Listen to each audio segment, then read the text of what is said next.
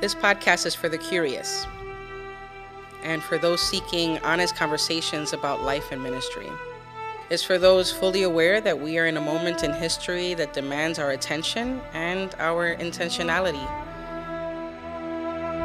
The world is about to turn, and this podcast is for those who seek to be co-conspirators with the Holy Spirit.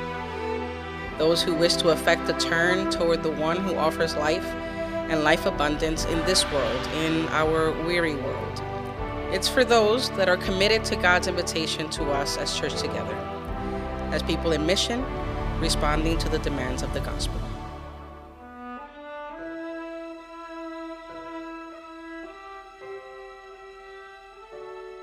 And the world is about to turn.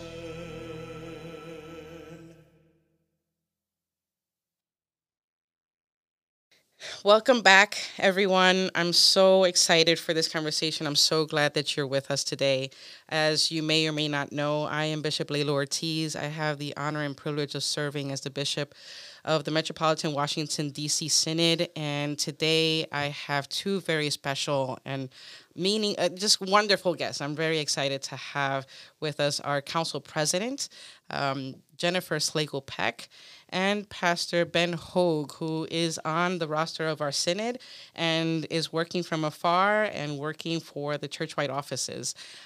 As always, I think if you've been listening with us, you have been just as surprised as I have just by learning who the people in our Synod are. And so today will be no exception. I'm just curious to hear just something new, something different that you may also be surprised by, and just getting to know the people that surround us and work with us and live out the gospel with us. And so today I want to invite our VP, Jennifer Slagle Peck, to just share a bit of who you are. What is it that motivates you? What is it that has made it so that you are here in this place, in this moment, and doing the particular work that God has called you to do at this time? Great. Well, thank you for having me, Bishop. Again, my name is Jennifer Slagle Peck, and I'm a lay leader in our Synod. So I'm the vice president, and that means that I get the joy and privilege of working with the Synod Council and working with the Synod staff. My journey to get here, of course, goes way back. I've always been part of the church. I don't remember a time when my family didn't go to church. But we only became ELCA Lutheran when I was in 4th grade. Before that, we were at another congregation, and my family was very involved. My parents had leadership roles there, and we, of course, had friends.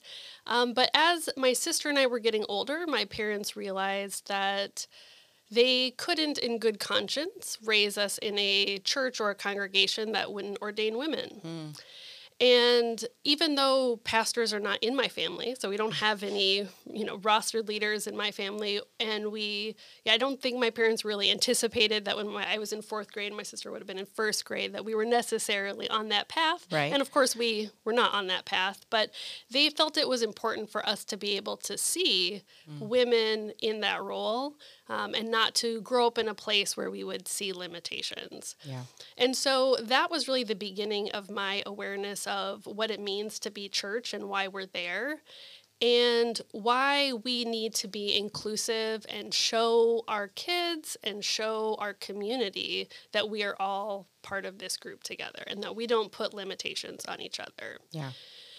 And so from there, growing up in that congregation in South Dakota, my parents were very involved, and my dad was the vice president of the Synod there, and so I knew the bishop as I was growing up, and I had the honor of getting to know one of our first female bishops in the ELCA. And so even though I, of course, as a high school student was not, intricately involved in the decisions or anything that was going on, I could see that there was a woman in that role and see my dad work with her. And that really meant the world to me. Yeah. So when I went to college, I found the Lutheran Campus Ministry.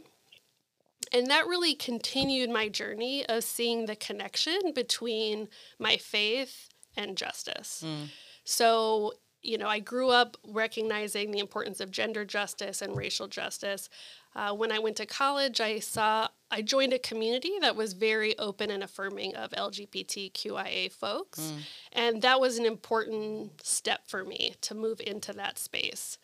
It was also a place where the church saw me and saw gifts in me and really spent time fostering those gifts. And so for me, the church has been a place where I have been invited to be myself, to grow, and to focus on a community larger than myself. So, what does it mean to be an ally for someone or for a group that you don't identify as? Right. Why is that important?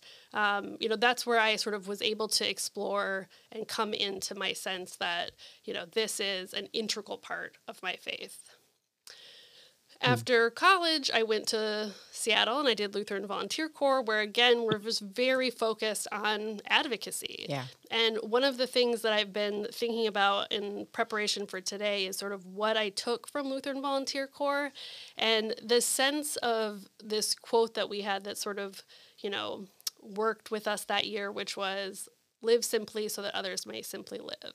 And this idea that the decisions I make for me matter for me, but they also impact others, and we need to be aware of that.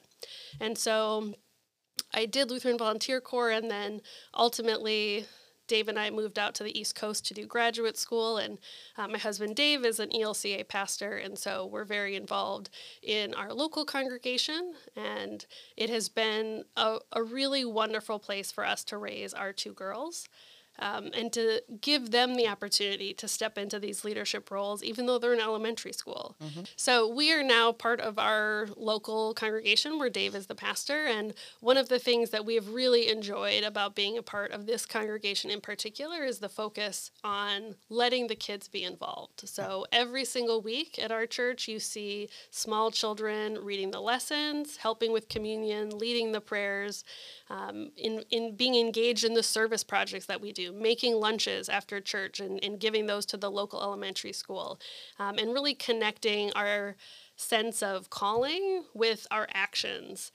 So it has been a really wonderful place for them to grow up and to have intergenerational relationships where, we're a part of a lot of organizations in our community, but church has been a really special place where Harper, when she was in preschool, would start out sitting with me in worship, and by the end of worship would be sitting with Phyllis, seven decades her senior. And it's just been a joy to watch them develop these relationships and see the world through other people's eyes. That's super helpful. And there's a thread, right? Because not only did you see gender and engage in gender justice, but you also became an attorney yourself, right? Yes. Yes. So that is part of your narrative, your story, and how you've arrived to where you are. And I'm sure we'll hear more, but thankfully, because of your journey, we've been able to do some really meaningful and prophetic work here in our local setting. I also appreciate, Jennifer, how intentional you have been in always involving the girls, right? Always involving the kids since I've met you. The girls have always been a part of whatever's happening in the church.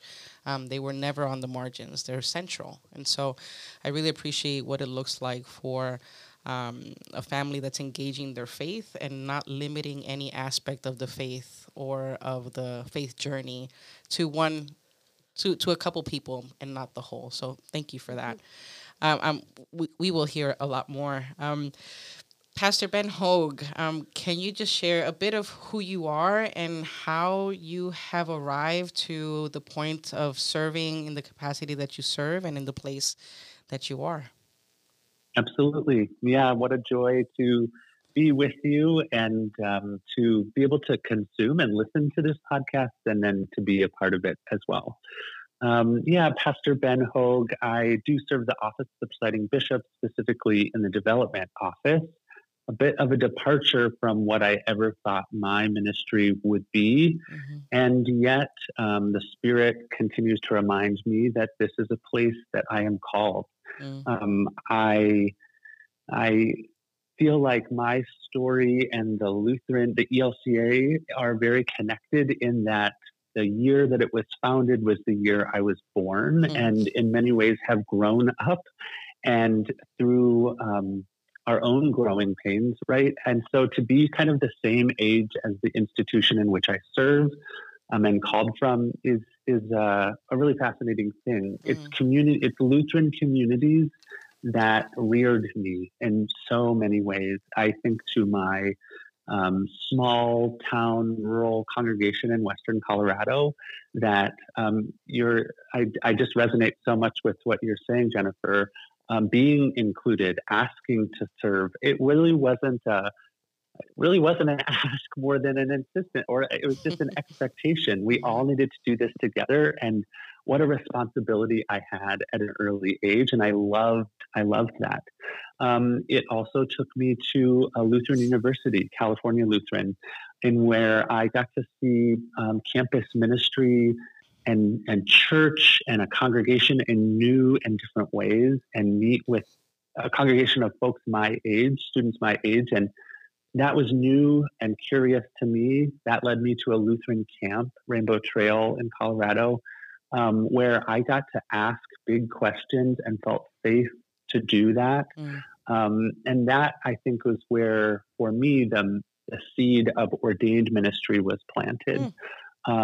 It was on literally a mountaintop that somebody said, have you ever thought about that? And I said, definitely not.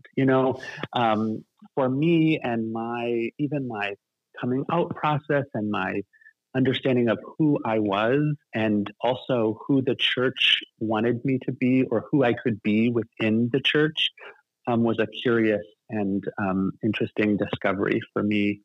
I then went to Peace Corps and I served in Ukraine for 3 years. And that was a more personal faith journey as it wasn't a Lutheran institution, right? It was a government institution. And so there was no evangelism or really engagement around faith. That was a personal journey that I needed to take. I needed to study my own scripture, do that. And then from there went into seminary. Was called to a congregation on Capitol Hill in D.C., so was blessed to be able to be ordained and serve in the Metro D.C. Synod.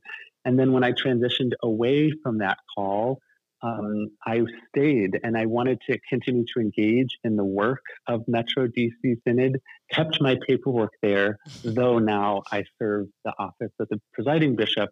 I still very much identify myself as a pastor of the Metro D.C. Synod.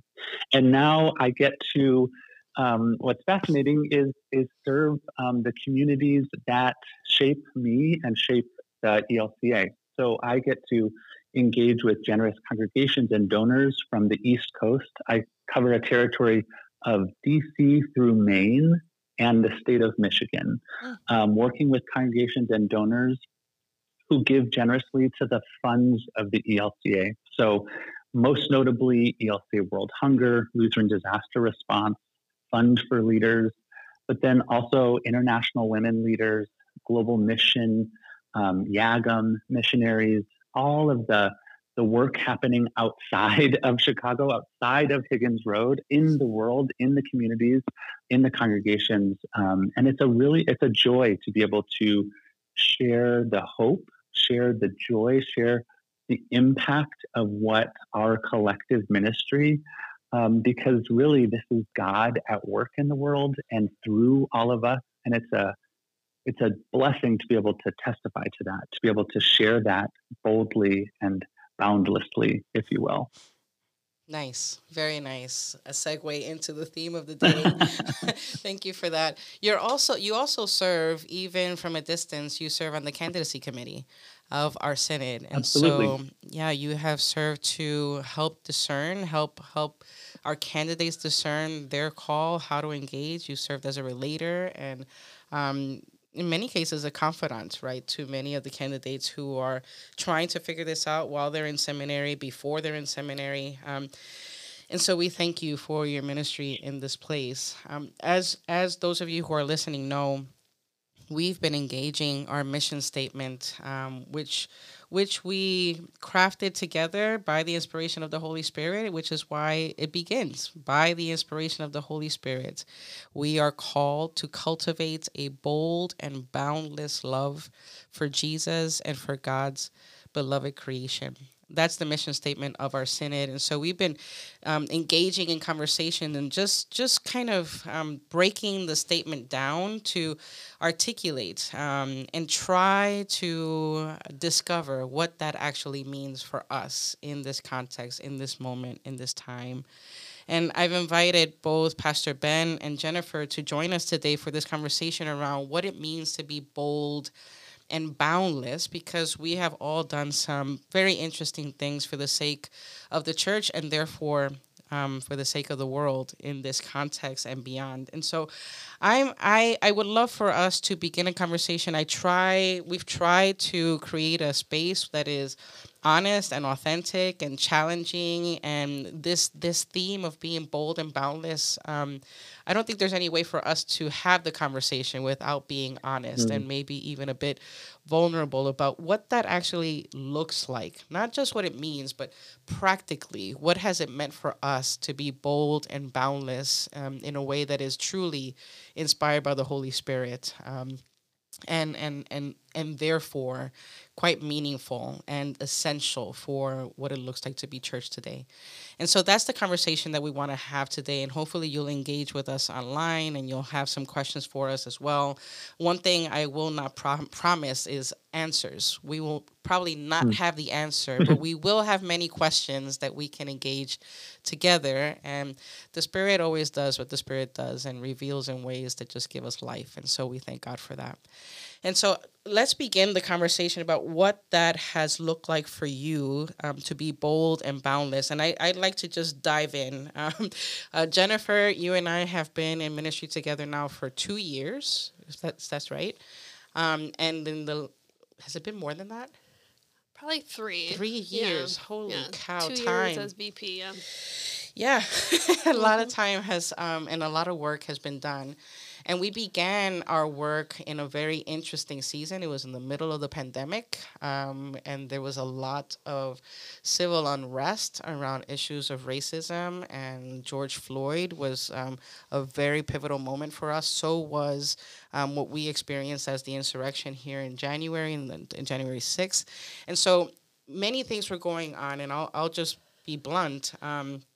For me, coming in as a new bishop, happened to be the first woman, happened to be the first person of color, and now navigating that existence just as a human being in this world, and then to have to engage what that looks like and what that means in the church, in a church that is predominantly white. I had to be very honest with myself in articulating that I needed help, right? And so I was blessed to be surrounded by a council and an executive committee that was willing to listen, even if they were just beginning to understand the gravity of the situation locally and beyond. And so in my asking for help, I said, I can say all the things. I can articulate the gospel. I can be theological. I can be political. And I can name the justice issues that we're enduring in the world, in the church, and personally in my body. But for me to say the thing is very different than for the council, the primary table of the synod, to name the problem and try to be complicit in the solution, or at least the possibility of a solution. And so that's where Jennifer came in during that time, and it was a struggle. And so we've never had this conversation as to what it felt like for you to be in that process, to be in the middle of all that while you were navigating your own processes of what's going on, like how do we face this? And so if you can share a bit about what it meant for you to experience that moment, and how you were quite bold and boundless in how you led and helped lead our synod into potentially becoming an anti-racist synod. Sure, yeah. I mean, it brings you back to a lot has happened in the last 3 years. Yeah. When you asked me to join Synod Council, I was filling a term, a partial term, and it was just a member of the council from my conference. And this was something that I always thought could happen to me, that I would end up on a church council of some sort. When I married Dave, my plan to be church council president was foiled, so Synod council was a good place to land. But it was really that first meeting in July of 2020 that got me hooked, because at that meeting we were talking about what are we going to say publicly about racial justice in this moment. And I thought, this is it. Like, this is what it means to be church. It means to engage in hard conversations. It means to be vulnerable with each other, to grow with each other, and to be willing to go out on a ledge and say something publicly. And we were also very focused on not just saying something, but backing it up with action. And so we worked through over the next couple of months, what are we going to say? And then Pastor Ben and I and a group of others, and Bishop, you were involved as well, we came up with a racial justice plan, which was our attempt to say, okay, we said what we support and what we feel called to do, and now how are we going to do it? Yeah. Getting to the point where we had the letter was difficult, because to me it seemed so obvious. Yeah. And yet even amongst a group of people who you think it's going to seem obvious to, it wasn't. And so we didn't have unanimous signs, signatures on that letter, which was, very troubling. But, one of the things that has come out of that is I think I have seen people grow even when they didn't sign that letter. And so one of the things I think we're called to do is to step out on the ledge, do what we think we need to do, and also be willing to acknowledge that it might take others a little bit more time, and not to give up hope. So just because somebody didn't do X, Y, Z in this moment doesn't mean that it's a lost cause. And so navigating that struggle is, part of what it means to be bold, is to be willing to continue to engage in that struggle, even when it's not easy. Yeah. I think one of the gifts of our council, and I say this with all sincerity, and I've said it before because I think people are surprised that this is how I see it, is that on our council is a representation of Virginia, Maryland, and D.C., and the reality is that we are not all of one mind. And you would think that the expectation for me, or people think that I want everyone to agree with me and that anyone who comes on council needs to be on board with my philosophy, my theology, my way, my worldview. But quite honestly, that's not what I want, because on the council, the authenticity of who you are, you represent a particular cohort of people that I'm also called to, right? And so as long as the council represents who we are as a synod, it's a more honest representation of what the work is. And not only that, we get to experiment and engage and be in honest conversation, knowing that we don't agree, knowing still that we're all called and that we're invited into this work together, right? And so it's in that space of tension and disagreement, and we're not all on the same page, where I get to see the breadth of who we are as a synod, and I get to pray a bit differently, and I get to plan a bit differently, and I get to engage in ways that are appropriate for whoever it is that I'm engaging.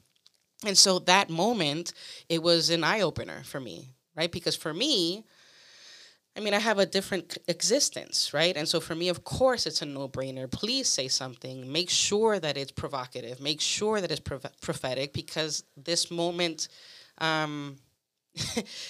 requires it, right? And then to experience, oh, wait a minute, not everyone is on board and not everyone agrees. I think initially it was hurtful because I was afraid, right? To be quite honest, I was very afraid in that season. And then to think, oh my gosh, the council doesn't see it, right? And doesn't realize that I'm afraid for my life and for the life of my friends and my family, right? I don't think they're seeing this. But it helped me, right? Because if everyone had signed, it would have been disingenuous. And so I really do appreciate that people kept their integrity. Look, I don't agree, and just recently, I know that one of those people said, I know that something had to happen, but I didn't agree that this was the way to go. And so I'm still struggling with what it is that we did or didn't do. And so even that is a helpful conversation because, again, I don't serve a monolithic synod. I serve a very, very varied synod with people who have very different experiences than I do. And so just showing up, to be quite honest, there are days that just showing up is a very bold move for me. And being in relationship alone is a boundless move for me because I have to transcend what it is that has kept others bound, right? Or keeps me bound in particular ways. And so it reminds me. Yes, please, Ben. Oh, yeah, it reminds me a bit of the former moderator of the World Council of Churches, who just recently passed away kind of suddenly. Agnes Abam, I believe is her name, often would say when she's a Kenyan woman, was the first African to hold that post. And she would often say there is room for disagreement in the gospel. There's no room for disengagement in the gospel. And I just live into that so much of, you're right. I hear that.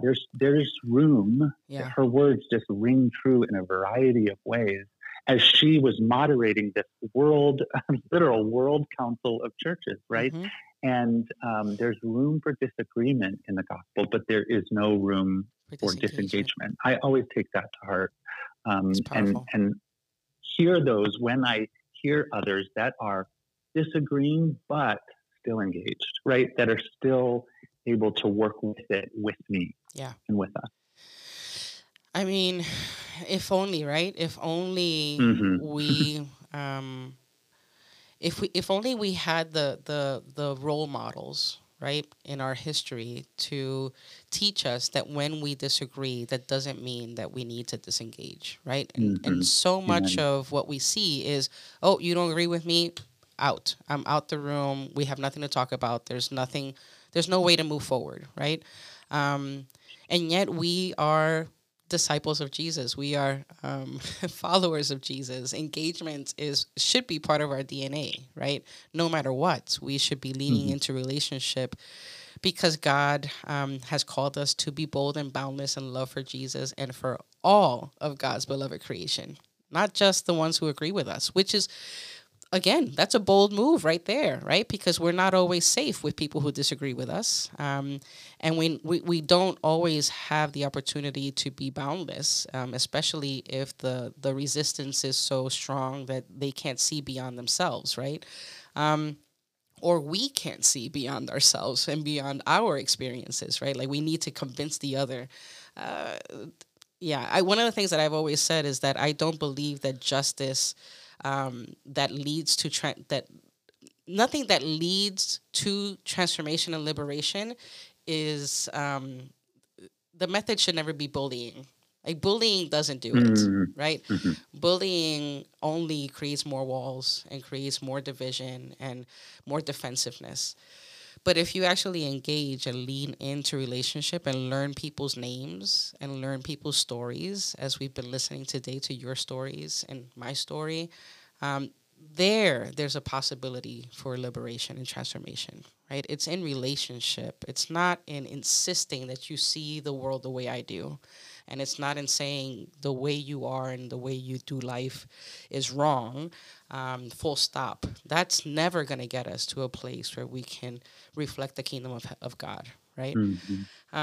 So, Ben, I saw you on the cover of a magazine, and the title of the magazine said Boundless, and I said, okay, so what does this mean? And so I'd love for you to share just a bit of maybe the experience, but also what that means to you to be boundless in your faith and in your work and in your living. I didn't read the article. I just saw you on the cover. So tell us a bit of what that was about and how you're feeling about that. Yeah, when they contacted me, they sort of had asked to do a quick story, a spotlight on somebody who was a Fund for Leader scholar who had received a Fund for Leader scholarship. And we want to write this little piece about you. And then I get this magazine and I'm on the cover. I was privileged enough to be asked to preside at closing worship at Churchwide Assembly in Milwaukee, 2019. And so that was the photo that they used of us doing Remembrance for Baptism.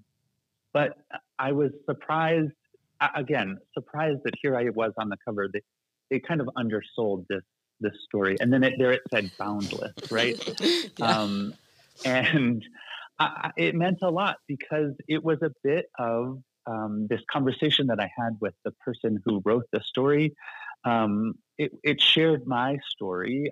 As you just mentioned, stories are so powerful. Stories allow others to relate to us in new and different ways, to be able to see each other in one another, no matter the differences.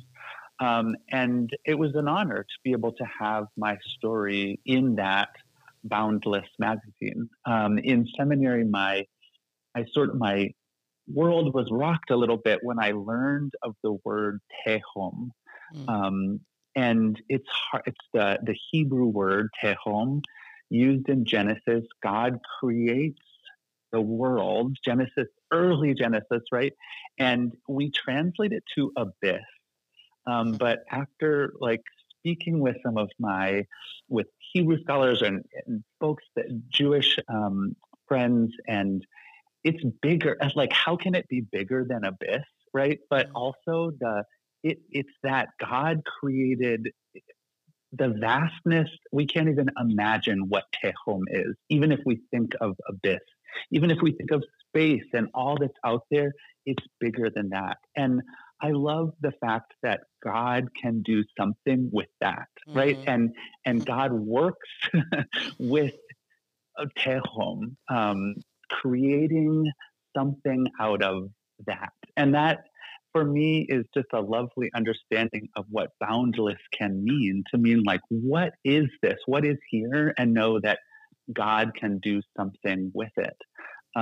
My story, a bit of a kind of what happened with that story. I got a message on Facebook one day, and it wasn't from somebody that I knew. So it was in one of those message requests kind of spam folder on your Facebook. And I go to it, and this gentleman had sort of said, I just read your article in this magazine and I connected with it so deeply.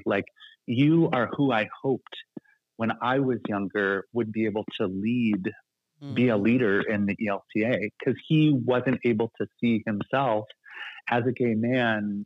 And I was proud to be able to put that in that story. And honestly, you never know what they're going to use in a story that's going to be sent to donors. And I was really proud that he then said, thank you. And he gave a gift because of that. And this is when I was not in any sort of fundraising capacity. I was not working for the ELCA, but something we were able to connect in that small way. He was able to see himself in my story. And that's what it's been for me. I have been able to see myself in other stories who have walked before me. So it was a really beautiful moment to say, wow, here's God doing something with this vastness that I will never be able to even comprehend the depths of. God doing something, even with the vastness. Thank you for sharing that story. Let's talk about hope and faith and assurance, not in our capacity, right? Not in our ability, but in the promise of who God is, that God will do what God does with what God wants to do it with, right? And with whoever. Yeah. That's really helpful. One of the things that motivates a lot of the work that I get to do serving as bishop here is that I often think to myself, what do we have to lose? What is the boundary that we have either created for ourselves or that the systems have created for us that are imaginary, right? That they're only in the mind. They're only in our minds. And what could we potentially do knowing that in Christ there really is nothing to lose, especially if you are working and leading by the inspiration of the Holy Spirit, right? What would it look like for us to be boundless in our approach to the gospel? And what would it look like for us to truly be boundless in love, right? One of the things that we've been kind of consistent around in this podcast is that I always want to bring the conversation to the whole body of the family, not just the adults, not just the young adults, but I'd like some conversations to happen in the car and with your kids and at the table when you're having dinner or breakfast. And so what does it look like? Not just what does it mean philosophically or even theologically, but what does it actually look like to be bold and boundless in love? How have you been able to see it or experience it or be complicit in being bold and boundless in love? Jennifer? Well, the thing that I keep coming back to is this idea that it's an invitation into hard work. So, whether that's on Synod Council or whether that's with our kids in the car, I love watching things with my kids or reading something, and then like every 30 seconds we're stopping to discuss. So it's like, yeah, is that really the appropriate way to respond in that situation? Yes or no? What would you have done? What do you think would happen if this happened? What do you think should happen? Having these conversations, and sometimes they're hard because of the topic is hard. Sometimes they're hard because I'm just tired. Yeah. It's the end of the day. But sort of being willing to engage in those conversations.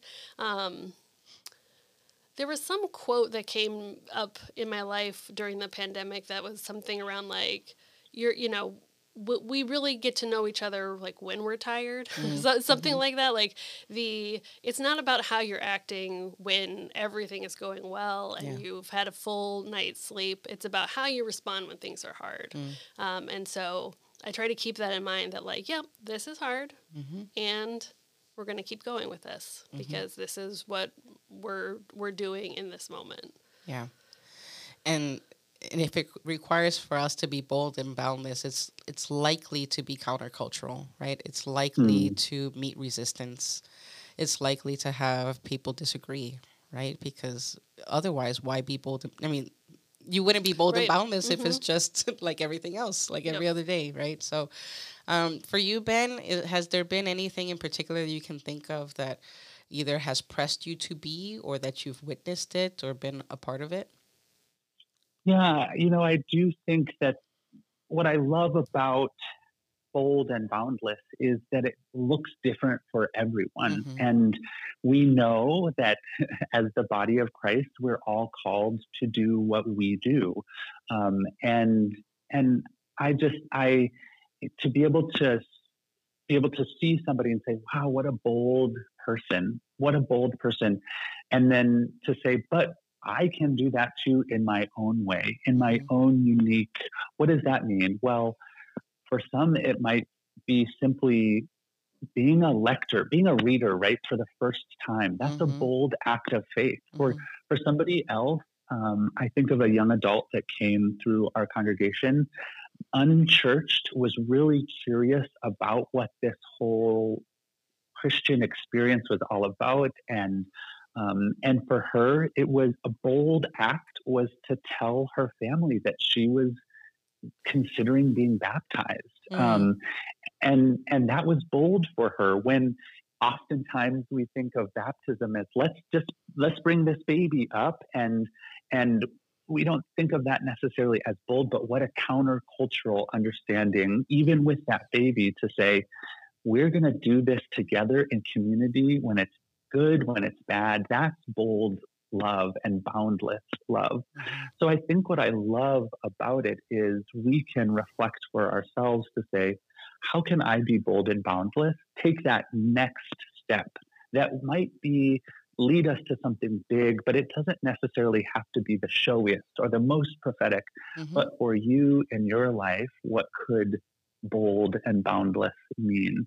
I think sometimes I am willing to say some hard things and to be able to call people out or call people in because people have been bold in their faith, bold in the relationships that we have, trusting that it's centered in Christ, to be bold enough to call me out or call me in. Yeah. And I've needed that. And I think that that's what I see. I also know and have been inspired by some acts of people within the ELCA of bold and boundless acts because of their love for the church, but their love for Christ as well. Yeah. And so I just love that it's very contextual, and that when asked to sort of speak about this and think about being bold and boundless, just literally around the email came in, and as you shouldn't do, I read my email while this meeting was happening. And I just thought, like, each one of these people on this call is bold in their own unique way. And it's so different than me. Thanks be to God. Yeah. Which I just love that how can I be? What am I doing? And what's next for me? What's the next thing that might be out of my comfort zone, that might make me quiver a little bit, but knowing that God's got me, that I am following in the footsteps of the one who did the boldest of acts, right? And it led to something extremely hard and difficult and painful, literally, but also incredible and life-giving, literally. Literally. I think that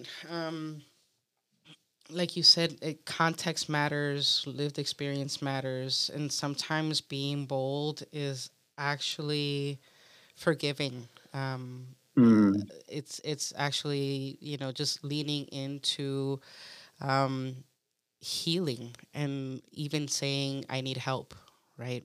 That's bold. That's really Resting. bold. Resting when society and, as I usually say, everyone and their mom is saying you got to keep going, because that shows the value. Your value is dependent upon how busy you are, right? Because that's what the culture has said. To say no, because I have value, I'm going to rest, right? Yeah. But I'm curious and hopeful for anyone who's listening. I think our spirits know what it means for us to be bold. Like you said, each one of us on this call are very different, and the call to be bold for each one of us is different. And again, like you said, thanks be to God for that, because we need each other to be bold. And not only we need each other to be bold, but we need each other to inspire the other to be bold, right? One of the things that I've observed, for instance, in Jennifer, is that Jennifer has very strong boundaries. She doesn't like it, she's going to let you know. Thanks be to God, right? And if she does like it, she also lets you know, right? So she's going to articulate what is necessary in the moment, and she'll do it graciously. That's bold, because not everyone is able to do that and be okay. Stay in good relationship, right? And with you, Ben, I have seen you say, like you've already said, I've seen you say some really hard things, really, really, that could be, this is going to be it could be soul crushing, the things that you have said, and the way that you have said them aren't soul crushing. They're heard, right? And so God has given you a gift to be able to say what's necessary in the way that the person can hear it, right? Not everyone has that particular gift, and yet it is a very bold move. You never know how the person's going to react, right? But I've witnessed what it looks like to be bold and prophetic and faithful in each of you. And so I'm grateful to the difference in your particular gifts. And I want us to also say and just reiterate what you said, Ben and Jennifer, right? That to be bold is not to be a superhero, right? To be bold might mean, you know what, today I really don't want to get out of bed, but I will, right? I'm going to get dressed and I'm going to get out of this room and I'm going to breathe fresh air, because the bold move today is to say yes to life, right? Mm. Life matters, right? I matter. It matters that I live in ways that are bold and boundless for me today, which will likely be not only for your benefit, but for the benefit of others, right? Which was what you were saying, Jennifer, that everything that we do has an impact on the other. Mm-hmm. And so, as we close, do you have any last thoughts that might inspire the hearer, however simple you think it may be? It may just land in the way that those who are listening need to hear. Jennifer, is there anything? Yeah, the word that is sticking with me through our last few comments here is being authentic. Yeah. And the idea that, it seems so simple. Just be yourself. Just be authentic. We tell our kids that. But that can be very difficult, and it requires you to be bold and boundless. And just this thinking through these issues, sometimes they feel so big and so crushing. And then there's just actually an easy solution. It's like, how about you take a minute to figure out what you need in this moment? Like, what do you want? Where do you need to be? What is going to get you there? And so being authentic for yourself, and sort of circling back to what you said, Ben, about we're all going to do this in a different way. Yeah. So being authentic for me looks one way.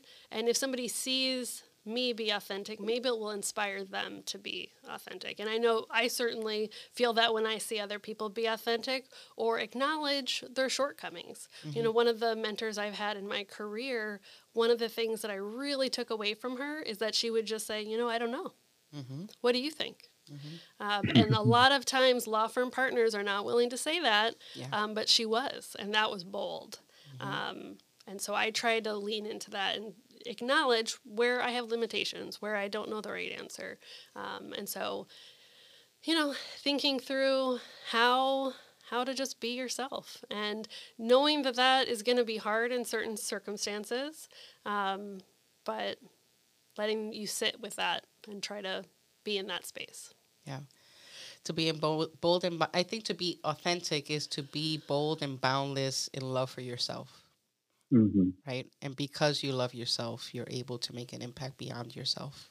Yeah. Ben? Yeah, and I mean, a saint mentor of mine, somebody that I never met, but whose readings have impacted me a lot. His name is Joel Workin, was an ELCA seminarian until he was removed from candidacy for being out gay man.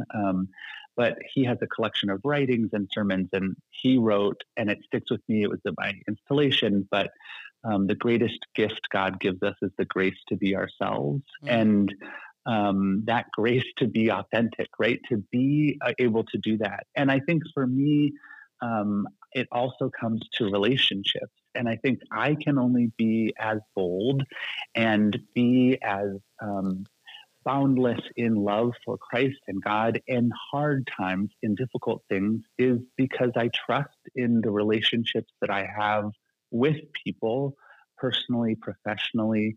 And I know that we're doing this with God as a coworker.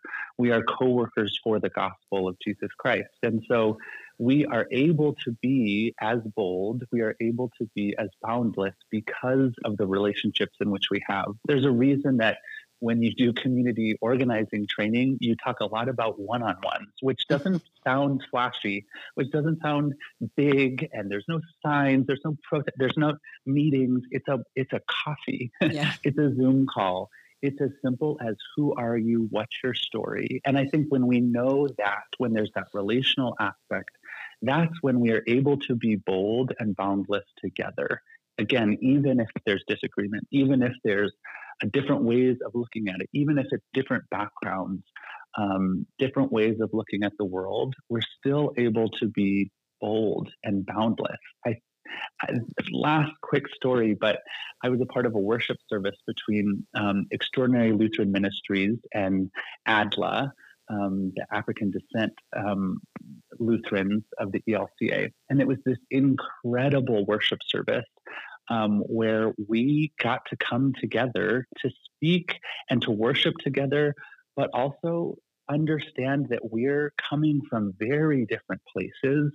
And I will never forget that the Reverend Dr. Denson Byers was able to just preach this sermon on Acts 10, but she knew that she could preach this sermon that called all of us out. A queer Black woman called all of her communities out in relationship because it was centered in the gospel of Christ, right? And so it's those relationships in which we can be bold and boundless, and we trust that our siblings in Christ will be able to walk that with one another. So I take great comfort and work hard at maintaining and keeping those relationships, even when it can be difficult.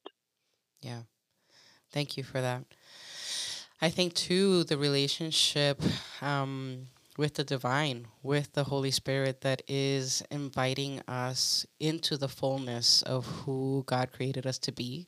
I think it's really bold to say yes to who God created us to be, right? For us to show up in our fullness. And there are certain things that are stirring up within our own spirits that sometimes, I mean, this has been my experience. I'm like, is anyone else seeing this? Is anyone else feeling this? And I remember once I went to the American Academy of Religion, and Katie Cannon, which alive then, womanist theologian, she said, whenever something stirs up in you and you look around and it's not written, it's not said, it's not told, it's because it's for you to write and say and speak it into existence, right? And so I think that there may be people that are listening today that there's something brewing in their hearts, in their spirits, in their soul, that they're looking around, they're looking for that thing, that space, that word. It's not there, and it's probably because it's within you to share. And so it's bold to say yes to that invitation of the Spirit to just be and speak, even when your bodies shake and your voice quakes. It's bold to show up and say what needs to be said in the spaces where it needs to be said. And so I want to thank you both for sharing your heart, your stories, your worldview, your experiences into what it means for us to be bold and boundless, and not only to remain bold and boundless in ourselves, but to expand that into the family, expand that into relationship with community, expand that as a church, as a world that is in such desperate need for authentic relationship, loving relationship, unconditional love, where everything has a condition, right? That we get to be co-conspirators in that beautiful act of loving boldly and boundlessly for the sake of life, for the sake of life itself, for the sake of being able to breathe and say yes, right, to living into life. So thank you both. Thank you for those who are listening and have been with us these several weeks. We're looking forward to what the Spirit is stirring, will continue to stir, and how it is that we will be witnesses to how we live out a bold and boundless love for Jesus and for all God's beloved creation. Again, thank you, Jennifer. Thank you, Pastor Ben. This has been such a gift, and so continue to join us as we discover and uncover what it looks like when the world is about to turn and we're in the middle of that space and turn and reality. Thank you all. I hope you'll come back, and I hope that you will share with others and ask us questions and engage in the wonderment with us, because there's so much to discuss and so many relationships to form. So thank you. Blessings, everyone. Amen. For the time